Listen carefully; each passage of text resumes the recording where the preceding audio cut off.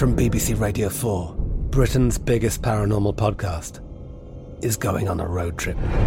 I thought in that moment, oh my God, we've summoned something from this board. This is Uncanny USA.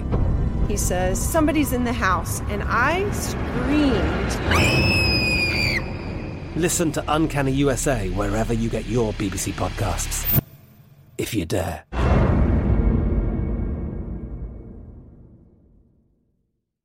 Become a part of the fast-growing health and wellness industry with an education from Trinity School of Natural Health. Trinity graduates can empower their communities through natural health principles and techniques, whether they go into practice to guide others toward their wellness goals or open a store to sell their favorite health products. Trinity grads are equipped to change lives. With 19 online programs and flexibility to fit your busy schedule, including the popular Certified Natural Health Professional, you can get the training that helps you turn your passion into a career. And here's the best part. You can earn the certification in less than a year. From herbology to naturopathy and health coaching, Trinity allows you to make a meaningful difference by helping others live healthier, happier lives. Don't wait any longer to pursue your passion for natural health. Enroll today at trinityschool.org. That's trinityschool.org. When you buy Kroger brand products, you feel like you're winning. That's because they offer proven quality at lower than low prices. In fact, we guarantee that you and your family will love how Kroger brand products taste, or you get your money back. So next time you're shopping for the family, look for delicious Kroger brand products, because they'll make you all feel like you're winning. Shop now, in-store, or online. Kroger, fresh for everyone. The best conversations I have with my colleagues are the ones that happen when no one is looking, when we're not 100% sure yet what to write. Hopefully, having conversations like this can help you figure out your own point of view. That's kind of our job as Washington Post opinions columnists. I'm Charles Lane, Deputy Opinion Editor. And I'm Amanda Ripley, a contributing columnist. We're going to bring you into these conversations on a new podcast called Impromptu. Follow Impromptu now, wherever you listen.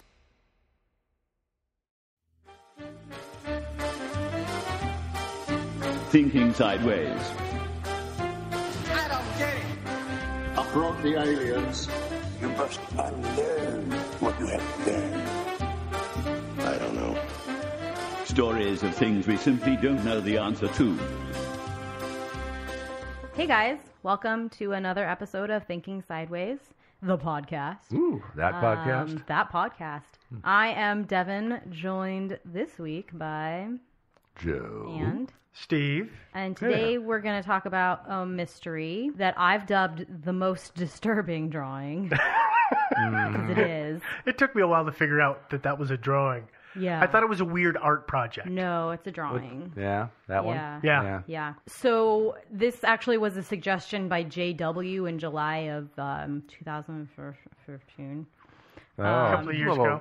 2 years ago. Long time ago. Not quite 2 years ago. So hopefully JW still listens. And if so, dude, thank you. Yeah. Or lady. Give us a shout out. I don't know. And actually we're going to talk about the mystery of Mr. Cruel.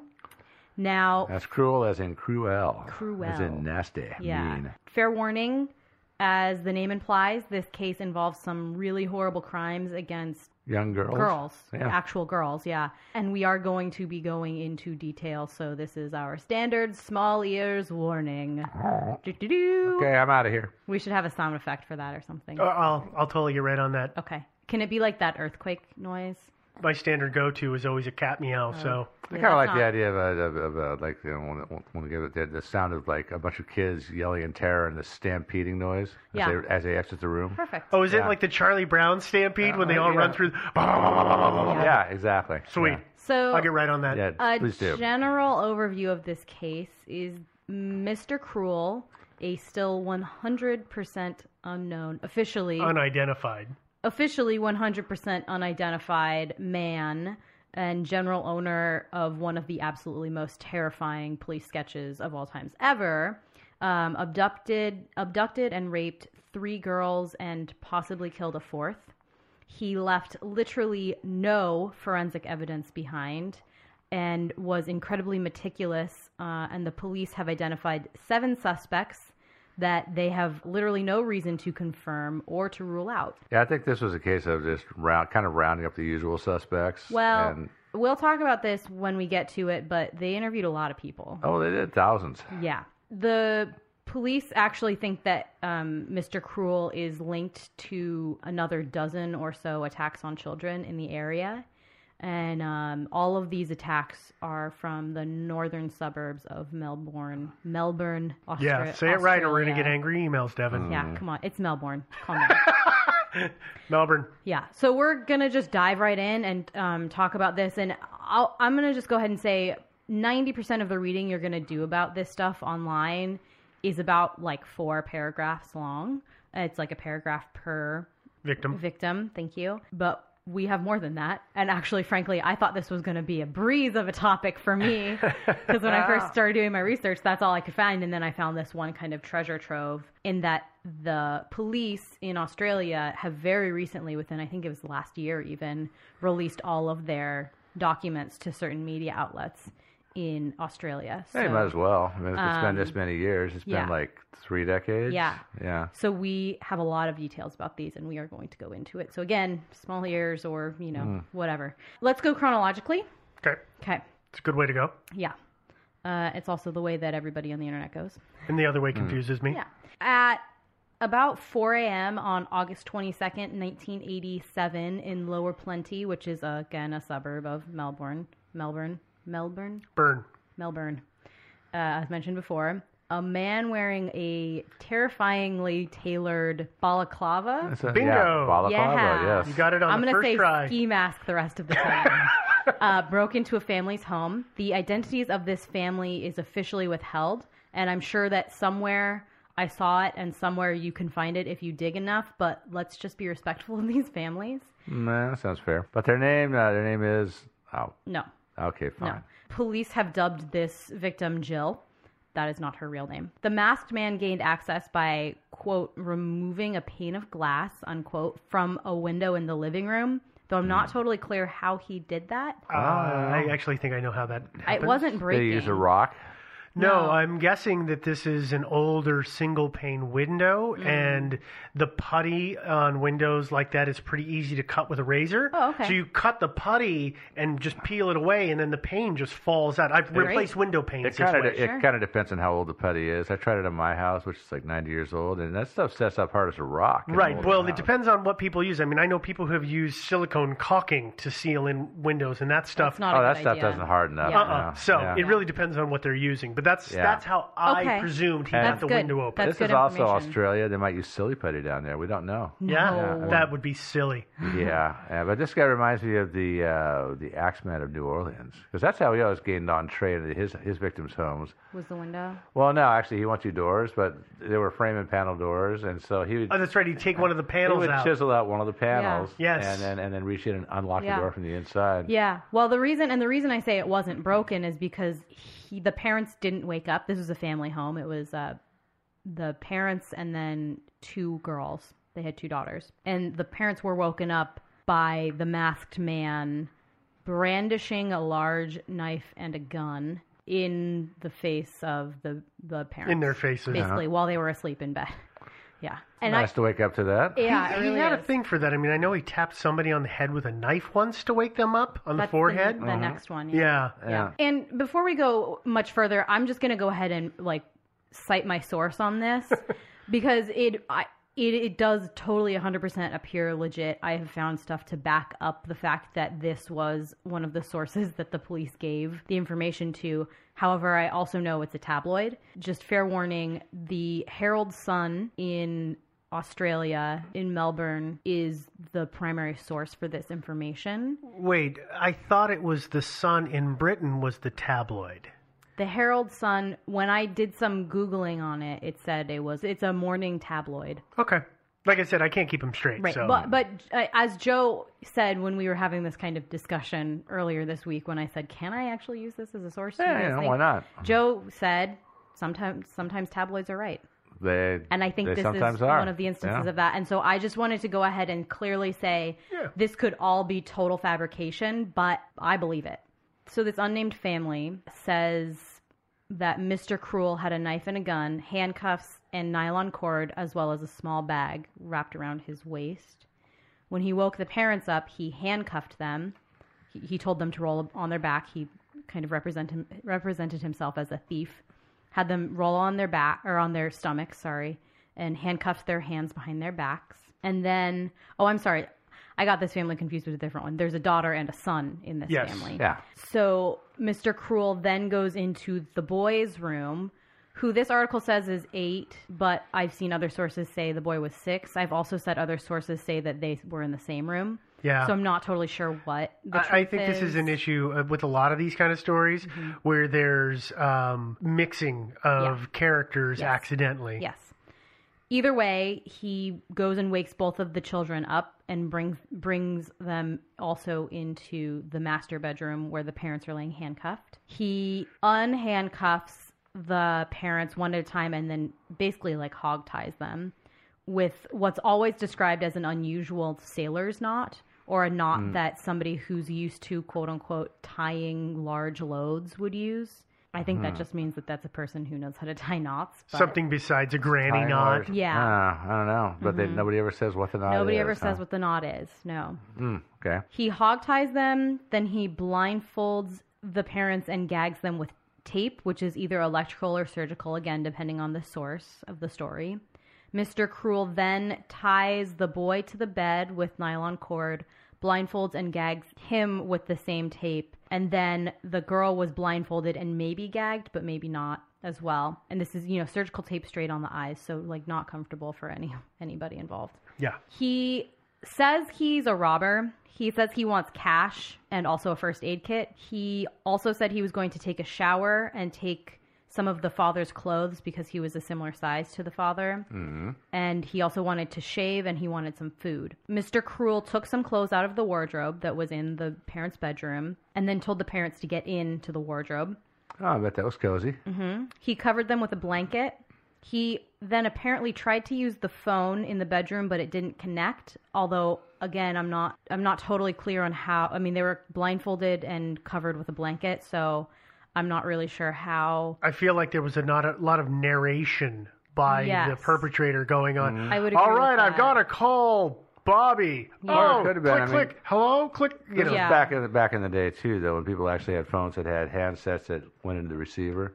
So everybody knew what the sound of a phone being picked up was. Yeah, I just wasn't sure how well you would be able to hear that necessarily. Well, if you had a hard time with it with your dial tone, I don't know if you guys remember dial tones or not. Yeah. Oh, yeah. You would click the buttons a few times. Yeah. So maybe that's what he was doing, was hitting the button multiple times. So it didn't connect.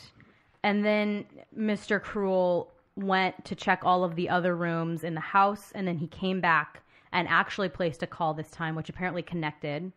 During this call... That's in quotes, the word connected. Connected, yeah. During this call, he called someone a bozo and threatened the person on the other line, telling them that they'd have to move their own kids or something of that nature. After he hung up, he closed the wardrobe door and locked the parents in. Then he turned on a radio in the master bedroom very, very loudly to a station that is identified, and then took the girl into the bathroom. And this is where the not nice stuff begins. Yes. It actually turned out that this was his real motive. He was not there to be a thief, though he did take a few items from the house. But his real motive was to rape and assault the 11-year-old girl who lived in the house. He did this over the course of 2 hours. He carried out his attack on the girl kind of over this course of two hours, mostly in the bathroom, but also in the lounge room. He took breaks to rummage through the family's belongings. He took a break to eat some cold lamb, biscuits, milk, and orange juice. He made the girl floss and brush her teeth and bathe twice. Once after the first assault, and then once right before he left the house, which basically obliterated all forensic evidence that would have existed of his attack on her. Thorough guy. He must have been watching CSI. Yeah, in 87, yeah. General Hospital. Then took her to a spare bedroom after 2 hours, loosely tied her up on the bed, and told her that she could count to 100 and then free herself and her family. She told the police that she waited to hear the door close and then ran to free her parents. And as I said, her name is not Jill. She's identified as Jill. That's not her actual name. But there are reports that Mr. Cruel called her Kate a number of times, which is also not her name, nor is it represented that that's close to her name. Yeah. So he was calling her the wrong name. Mm-hmm. What do it mean? I don't know. I bet the police thought about that a lot. I think they did, yeah. He actually had asked her name when the whole family was tied up in the master bedroom, so he was given her actual real name, but he was calling her Kate, which probably means something, but we don't know what. Or maybe nothing. Yeah. Obviously, the police were called immediately. They found, as I bet you can guess, almost zero evidence or clues. When the family said that Mr. Cruel had placed a phone call, they actually thought, of course, this phone number dialed could at least lead us to a person who had a conversation with Mr. Cruel. But it turned out that a call had never actually been placed, that Mr. Cruel had faked it, which is why he had, blindfolded everyone before he placed this call. He picked up the receiver and maybe there was no number that connected. He must have picked up the receiver and, pushed the things back down. What are those things called? Yeah, I don't know. Clickers? The receiver button, the receiver button Yeah. back down so that it didn't actually place a call and then dial the call and totally fabricated a half of a conversation just to throw everybody off the trail. Which is an overarching theme with this guy. Yeah, a lot of misdirection. It does end up being... Which is why I'm thinking that the whole Kate thing was probably deliberate. I would guess that as well, that it was deliberate, Yeah. And I also have the impression that Mr. Cruel was intentionally trying to give the impression that the rape of the 11-year-old girl was actually a crime of opportunity instead of a meticulously planned crime, which it actually was. That he was trying to give the impression that he just broke in and then happened to see an 11-year-old girl and rape her because she was there. Well, since I'm here. Right. Yeah. And then, leave with stuff. But he didn't steal enough stuff for that to make sense. There was very little value in what he stole. Well, plus, 2 hours, even for a crime of opportunity seems like a lot of time to spend raping a little girl. Yeah. I actually think that a lot of that time was spent in cleaning her. It could have been, yeah. If he's as meticulous as he seems to be, and based on things that happen later on, I have a feeling that A, knowing a man's biology, and B, knowing how long it probably takes to clean somebody thoroughly to your satisfaction for a guy that goes to these lengths, he probably spent a lot of time scrubbing this girl down. Yeah. And that, I think that's accurate. The other really interesting thing here is that despite the mask, the family was able to give kind of a description. They described the man as about 5'8" to 5'11". About Steve's height. About Steve's height, yeah. Slim build with brownish, grayish, whitish hair. Not like me. And bushy gray eyebrows. Definitely I'm not not totally like me. sure how that was. I guess it maybe was sticking through the mask. Yeah, the eye They're holes. kind of knit. Yeah, Well, no, holes the could've eye been- holes. That's why that drawing is so scary. Is because he'd actually tailored it so the eye holes were literally just. They were much smaller They than were they like normally maybe be. quarter size holes that he had sewn together with white. It was a navy blue mask that he used white material on, and then he'd actually sewn White thread? Yeah, sorry, white thread on, and then so you can see the stitch marks. That kind of looks like a Coraline doll almost. And then he'd actually sewn basically like netting or something behind the eyes and the mouth so that it would further protect him from leaving any kind of hair. So it was like or Spider-Man's fibers. mask. Yeah, but way scarier. The mouth hole was also just a quarter size. I mean, it was just 3/4 size holes in this mask. It's super, super creepy. Super creepy. Yeah. So, but I would assume that maybe there was some hair sticking out through his mask. Somewhere. Which he could have actually, placed in there as another red herring. He could have. It's Yeah, true. maybe. Absolutely he could have. Despite the grayish, whitish hair and bushy gray eyebrows, they said that they thought that Mr. Cruel was actually in his mid-20s. He apparently had musty smelling breath. He did eat lamb, biscuits, milk, and orange juice. Well, he had musty breath before then. Well, he might have had lamb, milk, Yeah. biscuits, Yeah. and orange juice ahead of time. And then he apparently also had a deep, gruff voice that sounded uneducated. And they said he had no accent, which of course means he had an Australian accent. Of course. He had an accent appropriate for the Area. With almost nothing to go on, this case went cold quickly, and it seemed to have been a one-time attack. There was some speculation again that Mr. Cruel had actually seen the family in a newspaper because they had been featured a couple weeks before. Yeah, what was that article about? I don't know. Yeah, I remember hearing about it. I suspect they don't talk about it because then you could identify the family. Yeah. Well, this is not the only time that somebody is supposedly in the paper ahead of time. No. Yeah, it's not. It's not. Let's talk about that. Because despite the, apparent one-time nature of this attack, it turns out, no, that's not the case. Unfortunately, yeah, it happened again, didn't it? Yeah, a year and a few months later, on December 27th, 1988, the police found out that Mr. Krull was actually a serial offender. The previous night, on the 26th, the Wills family which is comprised of John and Julie and their 4 daughters, were on their way home. They lived in Ringwood, which is another suburb of Melbourne, and they apparently arrived home at 10:45 p.m. The girls, of course, went promptly to bed. The oldest one was 10. Her name's Sharon. So they were young. That was late. That's late to be up. Yeah. The girls all slept in one room on 2 sets of bunk beds. And then John and Julie say that they stayed up until about 1 a.m. And then John tried to go to sleep, but he couldn't. So he got up and did a puzzle until about 4:50 a.m., he says. It's so weird. It'll put you right to sleep. Yeah, that's a weird thing to do. I mean, I guess this is before the internet, so dinking around on Facebook or whatever isn't an option. But I wouldn't think to just sit up in the middle of the night and put together a puzzle. I would, because it's boring. Depends on the puzzle. You might go to sleep. You know? I mean... Some puzzles can be kind of like... Some people are into puzzles. Meditation-like for people, you know? True. Yeah. Okay. Anyway, almost exactly 30 minutes later, so at 5:30... 5:20, yeah. 5:20, Mr. Krull came bursting in to John and Julie's bedroom. He just threw the light on and brandished a gun. He was still wearing that same navy blue mask. Julie screamed, but Mr. Krull said that he was going to shoot John if she didn't stop, so she stopped because she loves her husband. He then had them, just like the last couple, lie on their stomachs and bound their wrists. This time he didn't put them in handcuffs first. He just immediately hog-tied them. Well, I guess it's not hog-tying because there was no connection between the arms and legs, but he bound their arms and legs with copper electrical wire with the same unique knot. Again, he claimed to be a thief. He then entered the girls' room.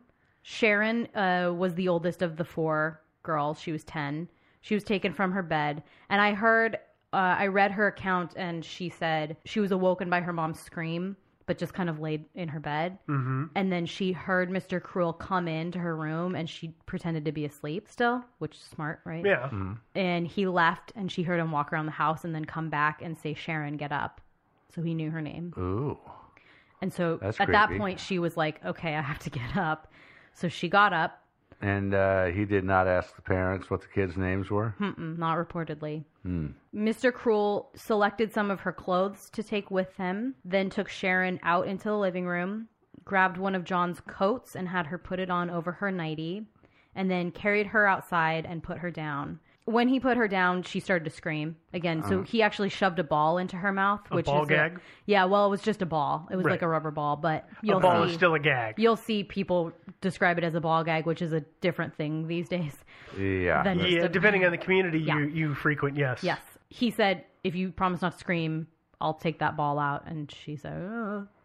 So better than choking to death. Yeah, so he took the ball out, and then he blindfolded her, maybe with tape, maybe with something else, and then placed some material she thought was like tied or glued together over her head, over the blindfold that she thinks was tape. He tried to confuse her by sometimes carrying her and sometimes making her walk until they got to a car.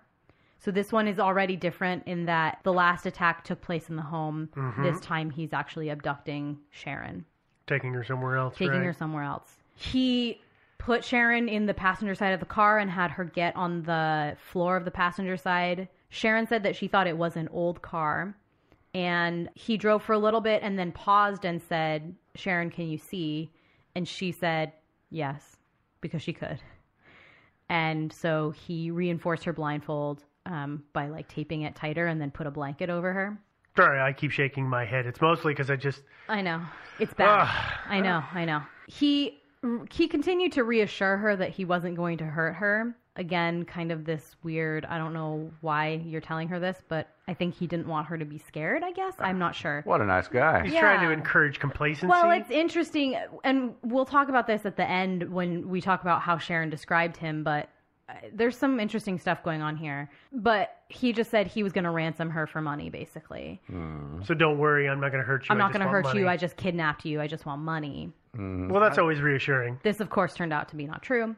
No. He unloaded her from the car and carried her into the house and laid her on the bed. She was able to describe the house in detail. I'm not going to go too far, but she counted how many steps it took for her to get from the car to stairs and then counted how many steps up it was to the house and what side of the house the driveway was on. I mean, that's a very aware little girl with very good memory. Very aware, yeah. Well, I think you would remember this sort of thing. Well, I don't know, because a lot of people, those details disappear because the brain, your brain just blocks that crap out. I was going to say another word, but it just shuts down. Well, she was thinking, I want to bring the police back here to bust his ass. And I think probably these memories are the things she was thinking about instead of the other things that happened to her later to try to get through Very good point, yeah. So he got her into the house and replaced her tape glue, whatever, blindfold with like iPads, like medical iPads, you know, those kind of... With the metal and the gauze? Not iPads, but I mean iPads as in your eye and your head. Because iPads mean something else. Yeah, no. I think they're just like cotton. Yeah, they make these little cotton pads that go over your eyes. Yeah. They don't have the metal or anything like that. Okay. They're just... basically the same thing, though. It's the cotton underside of what I'm talking about. Yeah, it's just a little cotton... It's basically just a cotton swab for your eyes. It's a cotton pirate eye patch, yes. And then he, gently taped that so it was more comfortable for her.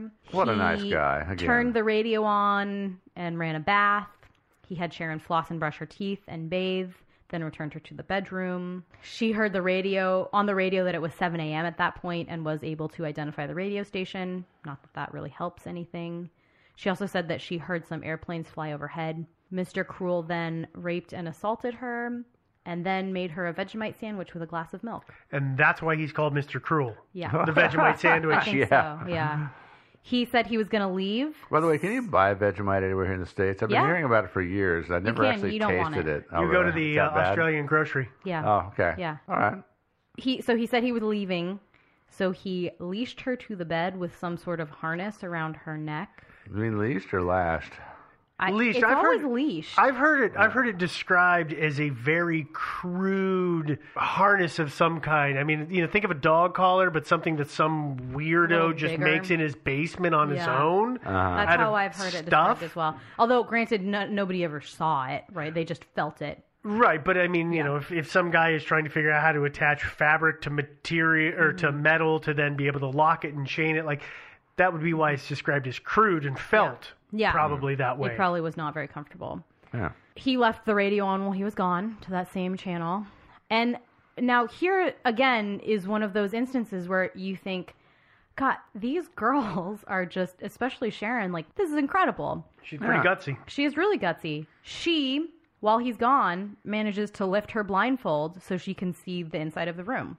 So she is actually able to describe for the police, like in great detail, everything about the room, including, most disturbingly, a wooden tripod with a camera set up that was filming the bed that she was leashed to. Or was set up to film. It wasn't filming while... I was going to say, I don't know that this was necessarily a video camera. It might have just been a still camera. I think it was a video camera. Okay. I mean, this is the time where you could tell very distinctly between a video camera and a... I am not in disagreement of that, but I've never seen it explicitly said what kind of camera she saw. That's why I say that. Okay, that's fair. Yeah. Actually, it's probably a good thing if he filmed all this stuff, because if they ever do catch up with him, he'll probably still have those videos. And again, we'll talk about this. Great way to lock his ass up for a long, long time. Yeah, for real. Mr. Cruel returned. He bathed and cleaned Sharon again, and then raped her again, and then bathed her again. Then leashed her to the bed, but he checked on her often. He fed her and took her to the bathroom as needed. He asked her if she was comfortable. I mean, yeah, I know. Of course I'm comfortable. Yeah. Yeah, I don't think so. Finally, after 18 hours, he instructed her to take a shower instead of a bath. He washed her hair and her body very well, clipped her fingernails and toenails, then flossed and brushed her teeth again. Then he dressed her in a garbage bag. I think more than one. He had her stand on a garbage bag and then step into a garbage bag that had holes cut for legs. And then he put another garbage bag over her head, then cut holes so she could breathe, because safety third, I guess. Breathing is important, I hear. It is. He then put her in the car, again, on the floor on the passenger side, and apparently he had trouble starting it, telling Shannon that stolen cars sometimes won't start. Which is not logical. I think this is a red herring. Well, it's a little logical in that, if you've hotwired a car and you don't have the key for it, it's probably not going to start as easily as just turning a key. Maybe. I'm not so sure about that, but that's fine. I think it's a red herring. Yeah. That's just me. He drove for, quote, a long time, sometimes fast and sometimes slow, unquote, per Shannon. Sharon, you mean? Shannon. Have we been saying Sharon? I think we've been saying Sharon. It's Shannon. Oh, it is Shannon. Oh. Whoops. Oh, okay. This is probably obviously to confuse her. He picked her up and ran with her for some distance, stopping often to take breaks. He's out of shape. Yes. Finally, he put her down and told her how to get to a store nearby. He removed the blindfold, which was the trash bag that he had cut holes into. He removed it and said, don't turn around or else I'll shoot you. Yeah. And ran away. That must have been a really weird scene for anybody to watch who didn't know what was going on. It was midnight. I was going to say, because a full-grown man running away from a small figure in plastic bags. No, it was exactly 18 hours after she had been taken. All right. She had actually been dropped off at the Bayswater High School, which is about 3 miles from her house. And like I said, it was just after midnight. And Shannon approached a woman who was at a bus stop, and she reportedly very calmly walked up to this woman in trash bags and said, "My name is Shannon Wills, and I was taken from my home early this morning. A man left me here and told me to go ring home." Yet again, police were unable to find any clues or forensic evidence. The Wills family description of Mr. Cruel is pretty in line with the previous family's description, other than the voice. Shannon said that Mr. Cruel seemed to display some level of care and did not describe him gruff at all. And like the unidentified girl from the first rape victim, one, yeah, Shannon had been in the newspaper just a few weeks prior to her abduction. I wonder if the gruff. I mean, we're already talking about the red herrings a little bit, but it makes me wonder if in that first instance it was kind of like what I'm sure it was Christian Bale playing Batman, trying to disguise his voice a little bit, maybe. Yeah. Could be. I absolutely think it was. I think it also was to kind of play into that role of I'm a thief. Yeah, I'm a bad guy. Well, he is a bad guy, but I'm a different kind of bad guy. Different kind of bad guy than he is, which I don't think he identifies himself as a bad guy. Let's be honest. Too bad. Yeah. Really creepy bad guy. Next up, Brian and Rosemary Linus were set to move out of their rented house on July 4th, 1990, which is not a holiday in Australia. Why not? Because they're not patriotic. They're not. That's true. Yes. They are not patriotic Americans. No. They, along with their 2 daughters, were a month away from moving back to England and had planned to rent an apartment in Melbourne for the last month in Ausland. Yeah. In Australia. Aussieland. Yeah. On July 3rd at about 11:15 p.m., Mr. Cruel forced his way into Brian and Rosemary's bedroom via the window. Brian and Rosemary, however, were out at a farewell gathering, a fact that Mr. Cruel was likely very aware of. At 11:20 p.m., he woke Nicola up by tapping her on the head with his knife. This is the one that you were thinking of, Steve. The parents were not home, so yeah. But Nicola was home with her sister, Fiona. Once again, he claimed to be a common thief.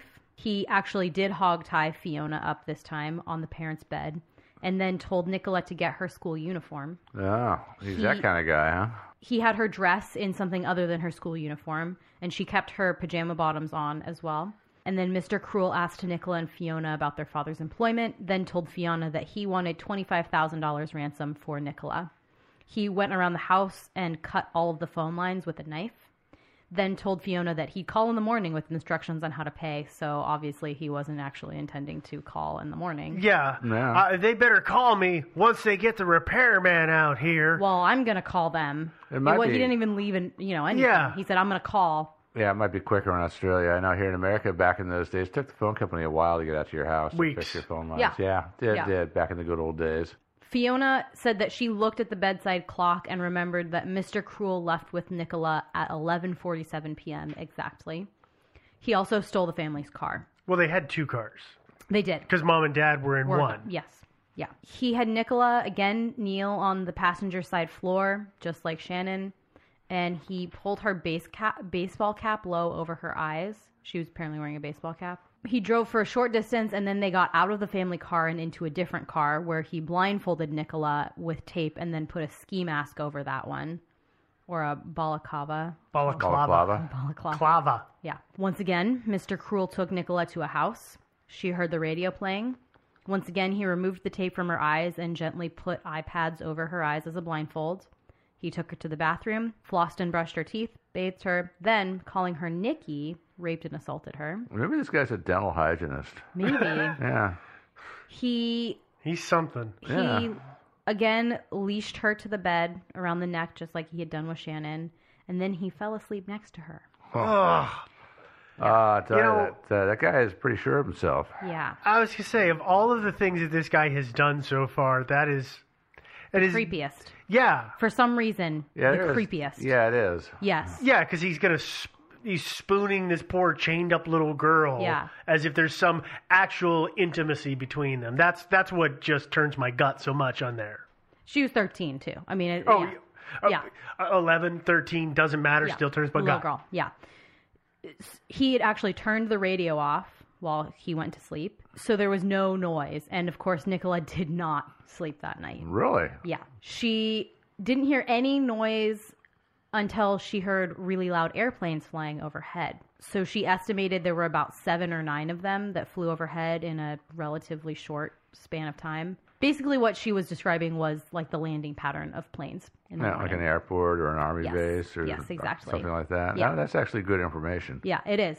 Mr. Cruel slept until about 10 a.m. When he turned the radio back on. She heard, the radio said the time. He raped her again at 11 a.m., then fell asleep again next to her. Then at about 12:30 p.m., so noon 30, he took her into the bathroom where he raped her again, then bathed her again. Then he told her that he had a schoolgirl fantasy and that he had followed her home from school, which I think is also a red herring. This guy just says whatever random BS pops into his head. He does. He dressed her in her uniform and then raped her in the kitchen. Then he gave her a glass of water and then leashed her to the bed. She fell asleep for a few hours because, of course she would. And then she said she woke up again to the sound of airplanes prior to 10 a.m. again. After 10 a.m., when she woke up and the radio was turned back on, he then dressed her in a tennis skirt that he had brought. He actually told her the night before he was going to dress her in the tennis skirt and rape her again. This guy's hitting all the fantasies here, isn't he? He is. But so he told her that the night before, and then the next morning he dressed her in the tennis skirt and raped her, and then he started calling her Missy. At about 2 p.m. that day, he finally released her to the bed and said he wasn't going to, quote-unquote, assault her anymore. He tied her legs together with wire, gave her some food and water, and then told her a friend and he were going to go look for places to drop her off. He had a newspaper with him, and he said it was The Sun, The Herald Sun? The Herald Sun, which is where this was reported. Conveniently enough.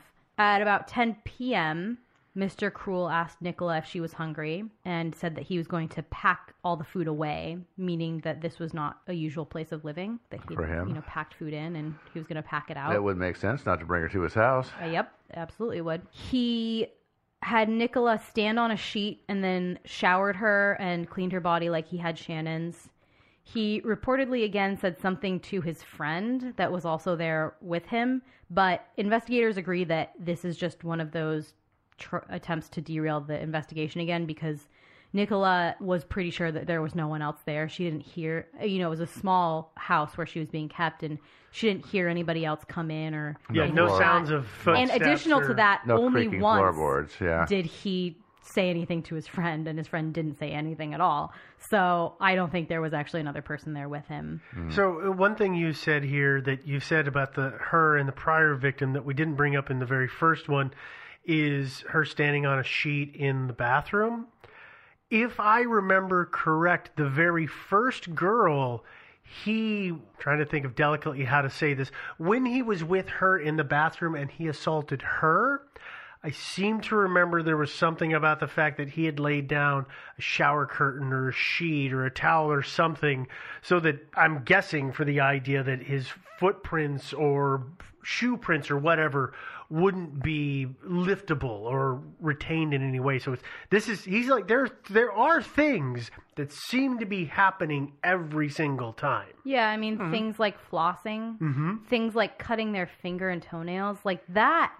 You know, forensic evidence, and especially public knowledge of forensic evidence, was not that great in the early 90s. No, so not at for all. him to know he was a time traveler, maybe, could honestly, have been time traveler. the worst use for time travel ever. Yeah, could have worked for a police department, maybe, Yes. a forensic kind of specialist sort of guy. Yeah.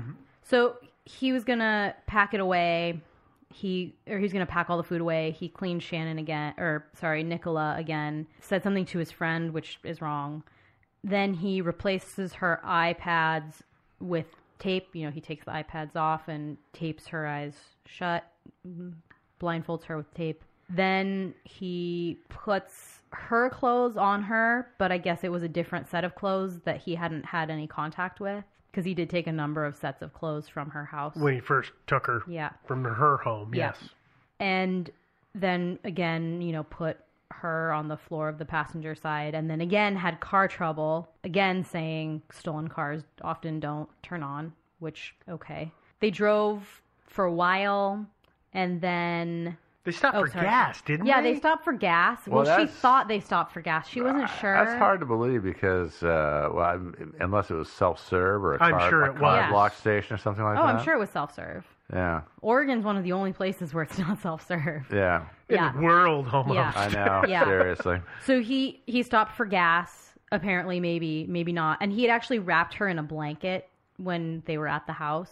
So they stopped finally after they stopped for gas, and then they drove around a little bit. Then he removed the sheet after they got out of the car and, took the sheet away from her. And then they walked about 5 minutes, I guess, she thought. And then Mr. Cruel had her change her clothes again, standing on that sheet, and then took all the clothes away that would have maybe had evidence from his house on it. Mm-hmm. And then they walked for about 3 more minutes. And I guess he looked around, like he was going to stop. And then he said, no, this location isn't good for some reason. And then they walked for another 3 or 4 minutes. And then he said, okay, now count to 100. He took her blindfold off, said count to 100, and then, go call the police. She had been, again, left about 3 miles away from her house. It was 2 a.m. on the morning of her 14th birthday. Hey, happy birthday. Happy birthday. Yeah. She had been held by Mr. Cruel for exactly 50 hours. She knocked on the door of a man, like they were in kind of a neighborhood where she was dropped. So she walked up to a door and knocked, and a man answered it, and she said, can I call my dad? And obviously her picture had been everywhere. Yeah. And he was like, yes, of course you can. And they called the police. And then 6 days later, Nicola's family left Australia forever. Nice send-off. Yeah.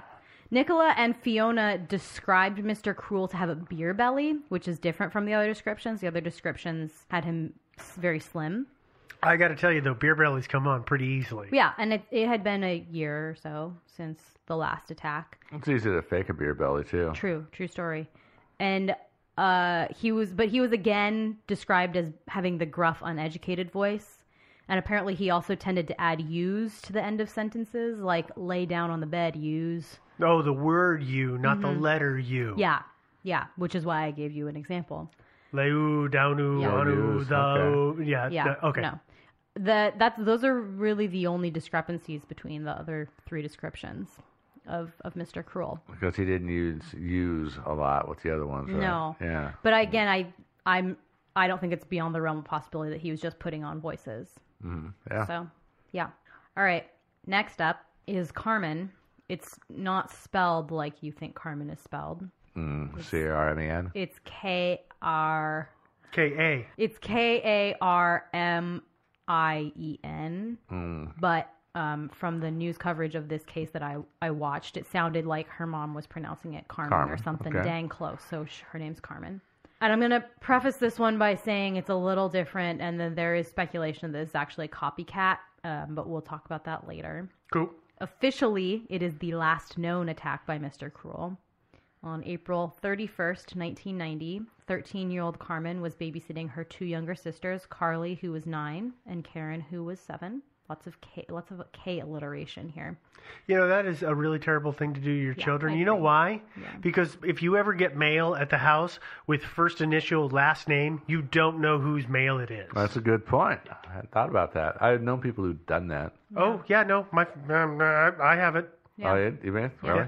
Yeah. Mr. Cruel broke into the house at 8:40 p.m. Their parents owned 3 Chinese restaurants in town, and they actually ran them. They didn't just, own them. They were a fairly wealthy family in the community. And the parents were both working at the restaurant at the time. Again, they were true owner-operators. Yes, and Mr. Cruel very likely knew that. Again. Maybe he ate there. Yet again, it sounds like he did a lot of research. Yes.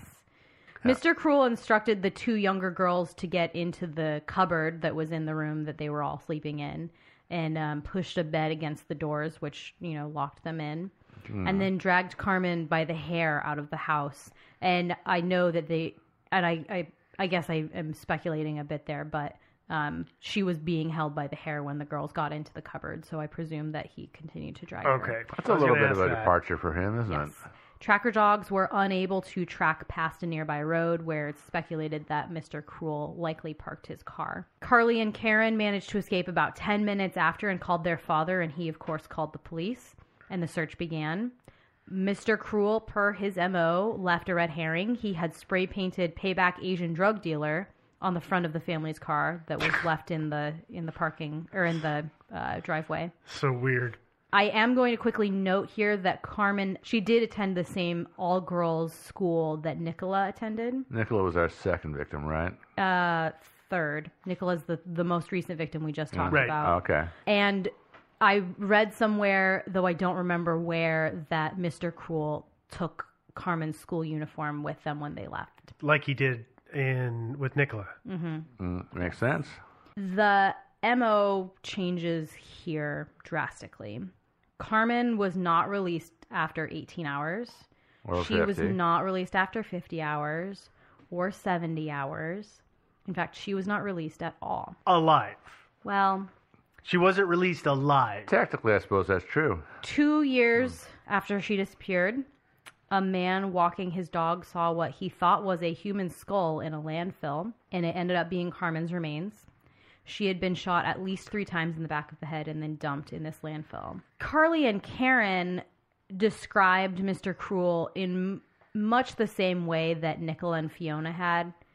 They didn't mention a gruff voice at all, but they did say that his ski mask was brown, which depending on the light, different. Well, it's different than the navy blue one that had been described in all of the other crimes. Now, maybe that means that, it was worn out or it sat in the sun for a year. Well, yeah, I mean, I don't think it would have faded into brown, but it was, anyway, it was different. And so that's another reason that people think that this may have been a copycat. Could have been. And of course, the police did actually investigate the drug dealer the spray painted message. Yeah, they actually for like 3 years they did an investigation into the family, and there was no connection. Nothing whatsoever. He was just a legitimate business owner. And the lead investigator makes a really, really good point here with this case as well, and that is that the family's house was not preserved as a crime scene in this instance. A ton of people came through, and basically it was a manhunt. It wasn't a crime scene. So people carried away anything that might have been DNA. They carried it away. Why? Just by walking over it or anything, I see. Not by physically picking it I up have a feeling that the fact that the daughters called Dad and Dad called the cops, probably after calling somebody else he knew to go over to the house, who then called somebody they knew. So there's a whole swarm of non-investigative types showing up. Right, and there's also probably people showing up, to help take care of the girls because they've just had something very traumatic happen to them. And overall, there could have been clues left, though given the Mr. Cruel MO, I doubt it that there were any kind of clues. Yeah, if it's him in this instance, then probably wouldn't have mattered. And Carmen's mother has a theory about why Carmen was killed when the other girls were not. And it is that, by all accounts, Carmen was very stubborn. Defiant is a really good word. And Mr. Cruel had actually told one of his other victims that his freedom was more important than her life. And Carmen's mother thinks that it's very likely that Carmen fought back and may have pulled the mask off or otherwise been able to identify him, so he killed her and dumped her body. Or just angered him enough. Yeah. Or maybe she actually recognized his voice and said, hey, Mr. possible. Smith, that's you, isn't it? Absolutely possible. What are you doing, Smithers? Yeah. And actually, that's a great little segue, because we're done talking about the victims, and now we're going to talk about theories and suspects. Okay. Theories. Oh, yeah, there's about 32,000 theories here. There are, actually, yeah. But the thing we're going to talk about first is that there was this task force called Spectrum that included several FBI investigators as well as police and other high-profile investigators from around the world, basically. That's the U.S. FBI, correct? Yes. Yeah. That came together to be a part of this task force, basically do one of the most comprehensive investigations that has ever taken place. They interviewed literally 27,000, not 2,700, 27,000 men in the area in conjunction with this case as suspects. This is a lot like the Naked Murders. Yes. Where they just lock down a section of the city. Every man is drug in front of the cops and questioned till he's exhausted, and then they move on to the next one. Yes, yeah. So from extensive interviews of the victims, of the families, just general kind of stuff, they put together this really comprehensive profile of who the kind of person that Mr. Cruel would have been, or maybe still is, in his real life. By the way, they shouldn't have called him Mr. Cruel. That's just too dignified. They should have called him Mr. That's the newspaper's fault. No, they should have called him Mr. Pervy Pants. Well, they actually called him... Spider. Yeah. He had Pervy Pants. I like it better. 7 or 8 different monikers that he was referred to by, and Mr. Cruel is just the latest one that has actually taken. Stuck. Yeah. Something rapist. It was like the North something rapist was one of the more common names until Mr. Cruel really... I think Mr. Cruel's a great name for him. I think Mr. Pervy Pants is better, though. That would have made him angry. So since I don't think we want to do that, Joe. Well, let's just talk about that in a little bit, because it actually does pertain to a theory. So can one of you guys read this profile that they put together so it's not just an episode of me talking for 12 hours? That's a good point. Okay. I got to put on my FBI voice. Oh, I didn't know if you wanted paper, rock, scissors for it. Oh, you want a Rochambeau? I don't care. Let's Rochambeau. Boom, boom, boom. Up. Wait, does that mean I have to? I guess that means you have to. Oh, I didn't realize winning meant I had to read it. Damn. Oh, is that what it is? Okay. No, that's fine. You got to do your FBI voice. So. Okay. In my best FBI voice, this is going to be my Batman voice. Mr. Cruel was probably in steady employment, possibly in a management job or self-employed with freedom of movement. It said those who knew him would not regard him as a monster. He would probably be considered a good neighbor and might be involved in community projects.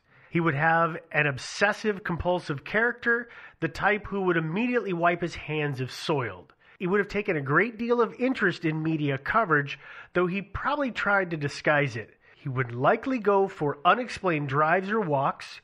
He would have expressed sexual fantasies or shown sexually dysfunctional behavior. His sexual arousal and gratification would probably be dependent on his partner playing specific roles, such as dressing in a schoolgirl uniform.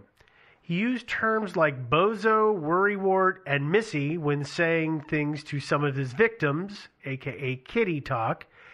He could be married or living with a woman who goes away around school holidays when some of the attacks occurred. Or he could be a teacher himself. He would be intelligent and well organized. He would seem genuinely interested in and dedicated to children. He would have displayed He actually was pretty interested in children. Yes. Yeah, unfortunately. Terrible observation. Yeah. He would have displayed behavioral changes around the time of the offenses and on anniversaries or when publicity was renewed. Those changes would indicate such things as sleeping disorders, reluctances to go to work, distraction, or different eating and drinking habits, he would disguise his dress with abnormally rigid behavior. Yeah. Thanks, Mr. FBI. You're welcome. One thing to note before we start talking about suspects, we're not going to talk about 27,000 suspects. Damn it. This could have been a really long episode. It could have. It already kind of is. But one thing just to note is that Mr. Cruel is a serial offender. Well, okay? yeah. And we've talked about serial offenders before on this show. And basically what that means is it's unlikely that he would have stopped these attacks unless he was forced by either death or moving or some kind of incarceration. Or he accomplished what he wanted. Whatever that might be. I guess. Yeah. God knows I think what he wanted was to get his rocks off, so I don't think he could continue to accomplish that in perpetuity by just watching his videos. But there's also a significant amount of escalation that happens. We can see even just over the course of even just the first 3, but really with the 4, there's a fair amount of escalation. The investigator said that they thought the reason that he stopped was because he got scared because he was one of the 27,000 people that was interviewed, which, like, if he lived in the area, of course he was. So yeah, he and every other guy in the bar were like, "Oh, you remember that time I got interviewed if I was Mr. Cruel?" Yeah. Mm-hmm. So there are officially 7 men on a list that is being held by it's distributed to all police in this area that basically says if any attack similar to the Mr. Cruel one happens, these 7 suspects should be arrested immediately or brought into custody immediately for questioning. But there are apparently 32 suspects that cannot officially be eliminated, but they don't have any evidence to prove that any of them did it either. So they're not good enough to just immediately go out and arrest. Exactly. In fact, none of them. Yeah, there's no suspect that is good enough to go out and arrest. Yeah. So before we get into theory, or these, I guess not theories, but these particular suspects that you have here, there are some general things that I'm wondering about. Okay. That we should probably get to now. Yeah, let's do it. Okay. Let's Sweet. just talk about it. That's great. There's the question of the airplanes. And Yeah. Is it 1 or 2 of the girls that were taken and released? It was 2, yeah. So no, Nicola? Shannon was the one who, like, right off the bat said, "Oh, and also I heard airplanes." Lots of airplanes. Yeah, and then Nicola was interviewed after she had returned to England, and she said, "I heard these were the airplanes, and these are when I heard the airplanes," because she was the one who was able to give. She actually counted. I don't know how I guess she must have been aware of the news. She was 13. She might have been aware of the news, so. She actually went so far as to, when she realized that she was being abducted by Mr. Cruel, she counted how long she was in the car from her house. Right. She's the one who counted the steps and the stairs. Well, Shannon did that, but she went even further than that, where she was able to basically give an entire layout of the house. She said, I counted to this number until we got to the car, and I think we were headed in this direction. And then I counted to this number from the car to... Okay. The house. I mean, she was like incredibly detailed, but she eventually recalled. So both of the girls who were held in the house did recall the airplanes. So go ahead. I'm sorry. I was gonna say, and a lot of airplanes, or it's 7 seems to be a number that I've heard in a number of places. But my question is, there's 2 kinds of planes. There's jets and propeller planes. And what I'm trying to understand, was it a jet airplane or was it a propeller-driven plane? You're thinking it's maybe a small airport versus a large international type airport. Well, the reason I say that is that if you've ever heard airplanes at a distance and there's some other background noise, and then you've heard motorcycles in the distance... depending on what they are, they can sound similar, not the same. I understand they're not identical, but to a girl who's not on the motorcycle scene, it could sound like an airplane. So that's the reason I'm asking this. Yeah, it's a good question. Nicola seemed to think that they were on the landing path of airplanes. Okay. So it's less jets landing. Well, or less of the noise of just the airplane and there's sounds of descent. Yes. Okay. She seemed to think they were lower than they should have been. Maybe not like right next to the airport, right? But on the flight path into the airport.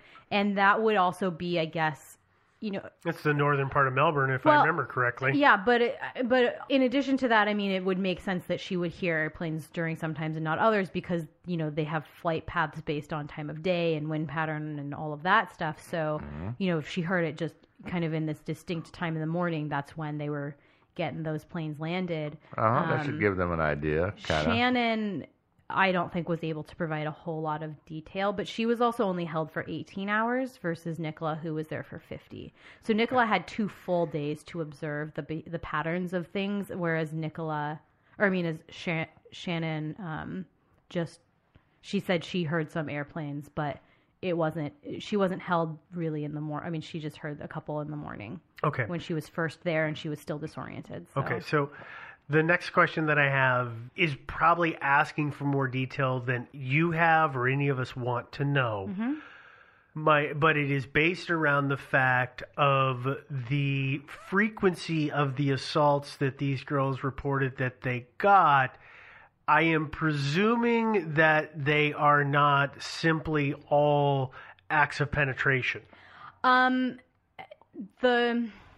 best description, the most descriptive that anybody gets is they say raped and assaulted. Okay. And I suspect that means that there was a varying degree of assault that was happening. Okay. I don't think it was always necessarily one body penetrating the other. Yes, it wasn't penetrative. It may have been penetrative in that it was an object or a hand, but it wasn't. I don't think it was always necessarily. And that's the reason I asked, because what really, really skeeved me out was some of the early articles that I read made it sound like this guy was on Viagra the whole time, and I was like, because he was doing it quite a lot. He was a pretty randy fellow.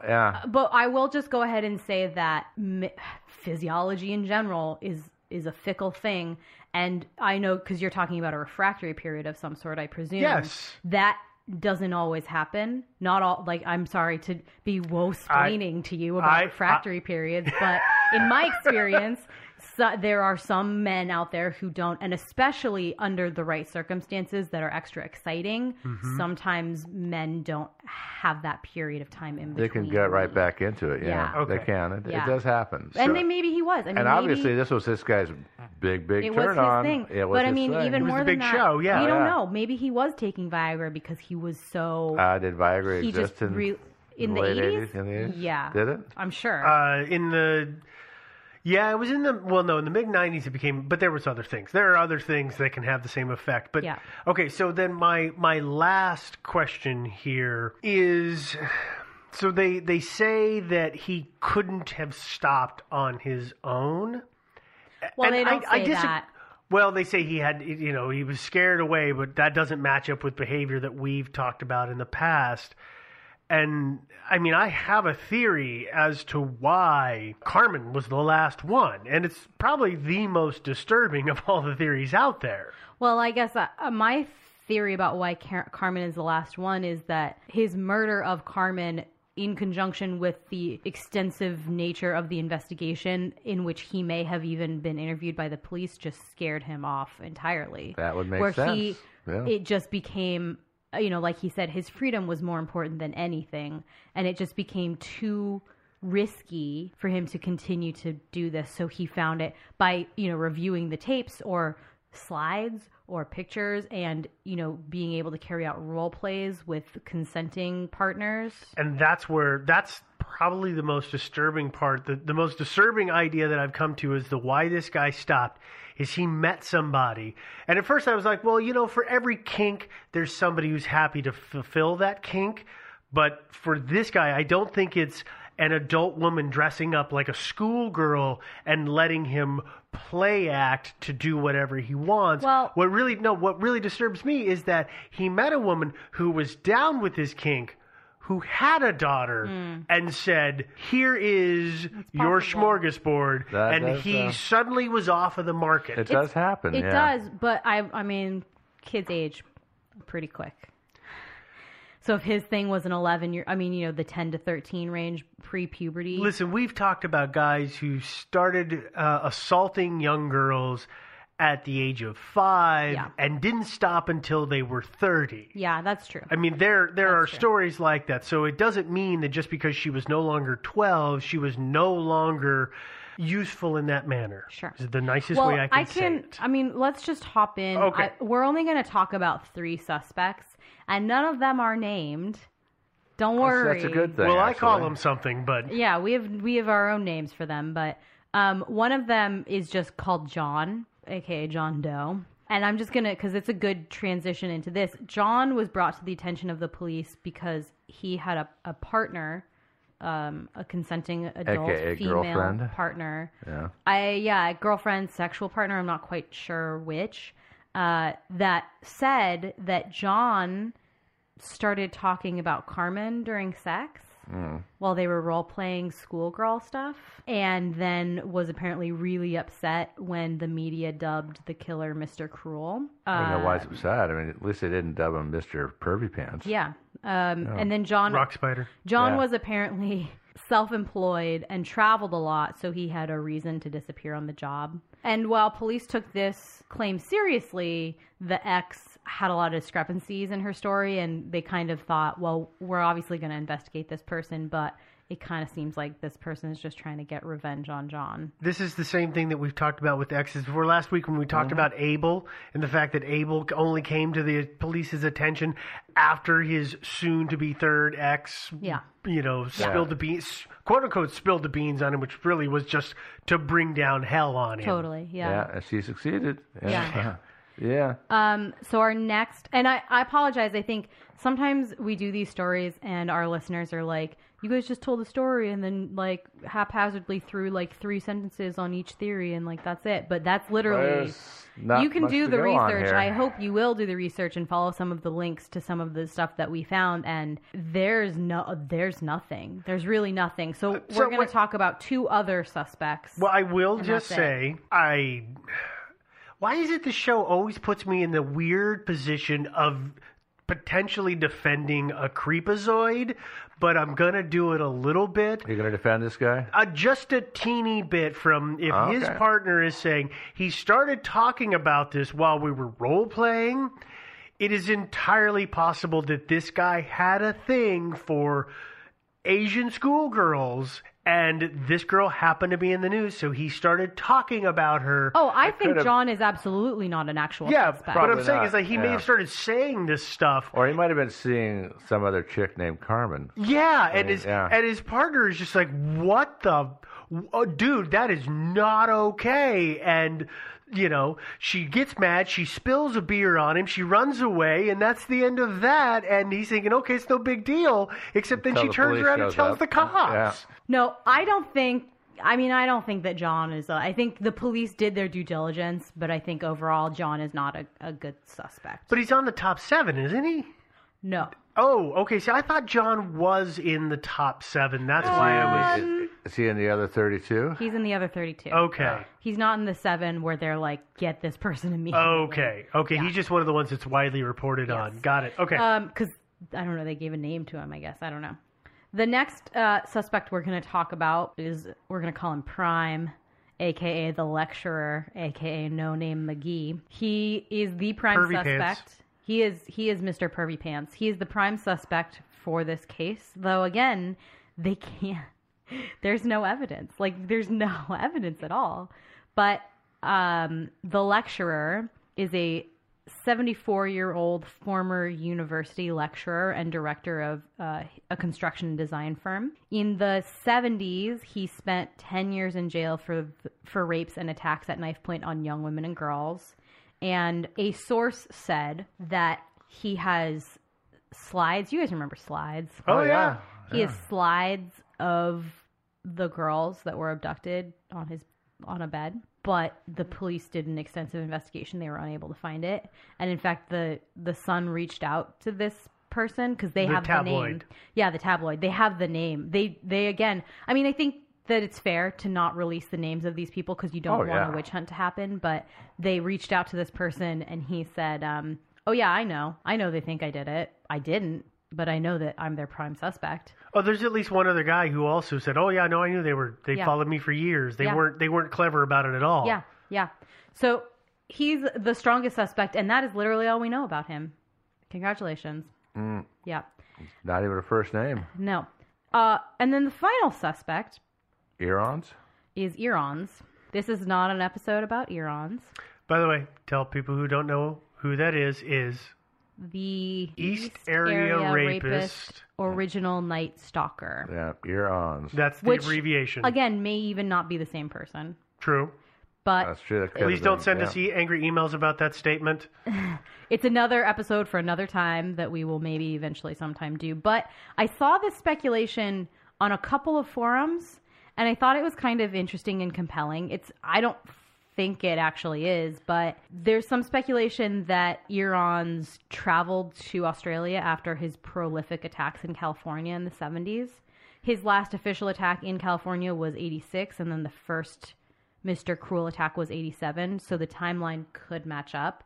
It could also explain the weird accents and voices, but... Although the MOs were different. The MOs were very different. And the age demographic isn't the same. Well, I will say, when you look at the confirmed Irons cases, his victims do get progressively younger as he evolves. I hate that term for these. As he progresses? Yeah, as he progresses on his spiral of nastiness. Horribleness. Pervydom. I like that phrasing. But that's a pretty big leap. Irons attacked an 18-year-old, and then to move directly onto like an 11-year-old is a pretty big leap. And again, one of the big things that draws people to the Irons cases is all the documents and the letters that are attached to that case. That there's none of that here. So I don't think it's a solid theory, but I thought it was an interesting thought experiment, I guess. Well, in it. It is. I think. Frankly, I think the police know who it is. They just don't have enough evidence. Well, which is really a huge bummer. There's all kinds of speculation that this guy, in some way, is connected to the school system in the area.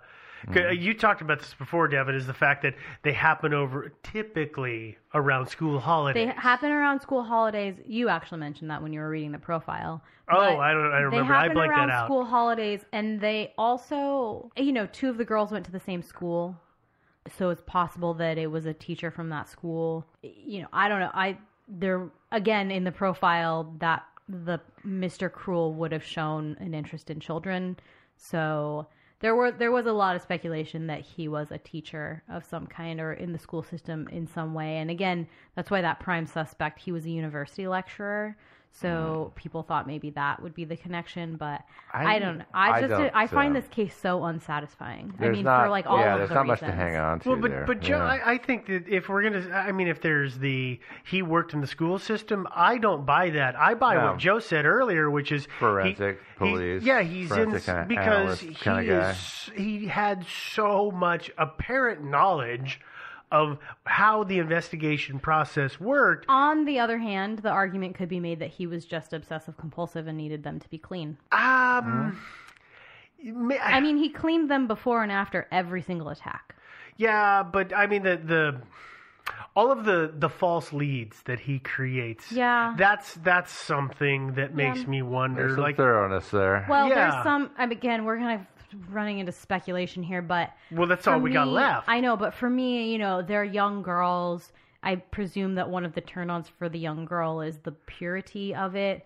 So he would want them to be clean before, and then he would view them as soiled until he could clean them again afterwards. I think there's I'm sure a psychologist could get really deep into this, but I agree. I think that there is some forensic knowledge there, but maybe he was a forensic teacher. Or it could have been he just read about stuff like that. Well, yeah, you think about guys like morticians that have a connection to police departments. They would know that. They would glean that kind of information from, if nothing else, their encounters. There's a whole... That's why I always feel let down by this, because everybody says he must be involved in the school system when there's this whole other realms of ways that he could have been connected and known the things that he seems to have known. I think people think school system because that allows for the time for the meticulous planning.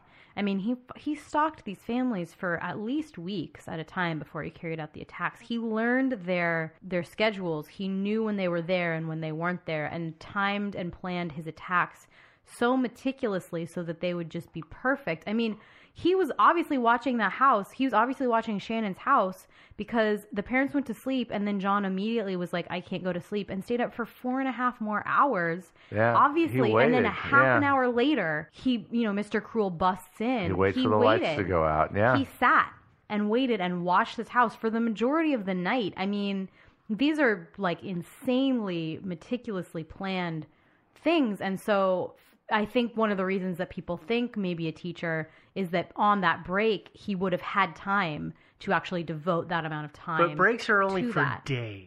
No. And not some. I'm talking about well, I guess it is all summer break. There was a summer break and Christmas break are pretty much the two times that these attacks happened. Now, dude, so it's when there's Australia, weeks at a time. Does Australia have a summer recess, summer break like we have?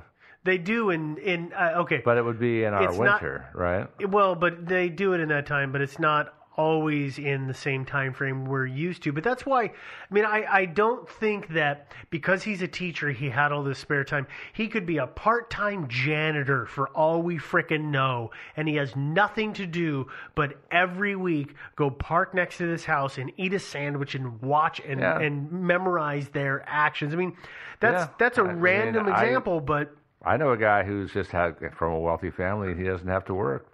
There's also other people out there that have jobs that are flexible. They're self-employed. And they can. So I don't buy the school system thing myself. Yeah, that's really where my entire forensics. My entire complaint comes from. That's fair. But I kind of suspect that he must be on the list of the 7 because obviously he stopped. He must have stopped for a reason. Yeah, or he died. Or he moved, or he could have just been having a lunchtime conversation with a coworker and just sort of said, I kind of had these fantasies about schoolgirls, and the guy says, yeah, too bad that's illegal, Fred, but you can't go to Thailand. And Fred's like, Thailand? Really? I mean, really, it's true. And it's a hop, skip, jump away, Fred. I mean, you haven't heard about pervs going to Thailand? Yeah, maybe he discovered that. It's true. Yeah. So I'm ready to be done with this. Oh, okay. Please. Yeah, no. No, please. I don't want to do this anymore. Well, I mean, hopefully he didn't discover Thailand. Hopefully he just got cancer and died, The worst kind of cancer. Hopefully that happened, but the kind that locked him in a bed in agony for years. Yeah. I hope that as well. That would be good. Yeah. So, that seems appropriate. Yeah. We will post some links to some research on our website, where you can also download and listen to the show, as well as find links to our merchandise stores. Oh, yeah. That website is thinkingsidewayspodcast.com. You can obviously stream us pretty much anywhere. You probably know where you're finding your podcasts. If you have the option to rate and review and subscribe on whatever service you provide or you get your podcast from, please do so. Give us a good rating. You can find us on social media. We've got a Facebook group and a page, so like the page and join the group. Lots of great discussion happens there. We have a Twitter. It's Thinkin' Sideways Podcast. Nope, it's just Thinkin' Sideways. No G. Drop the G. Somebody forgot the G. No podcast. And then we also have a subreddit, which there are episode discussions and things like that happen there. And that's Thinking Sideways. If you have suggestions like this one or anything, general accolades, whatever, we read and respond to every single one of our emails. It may take us a couple days. But you can drop us an email at thinkingsidewayspodcast@gmail.com. And I think that takes care of all of the housekeeping. I believe it do. So all of that having been said, we are going to get out of here and cry for the next 4 days. Something like that. Yeah. Yeah, I got no clever puns for this one. No. Not that I ever do. Anyway. Bye, everybody. Yeah. Bye, guys. Bye, next week.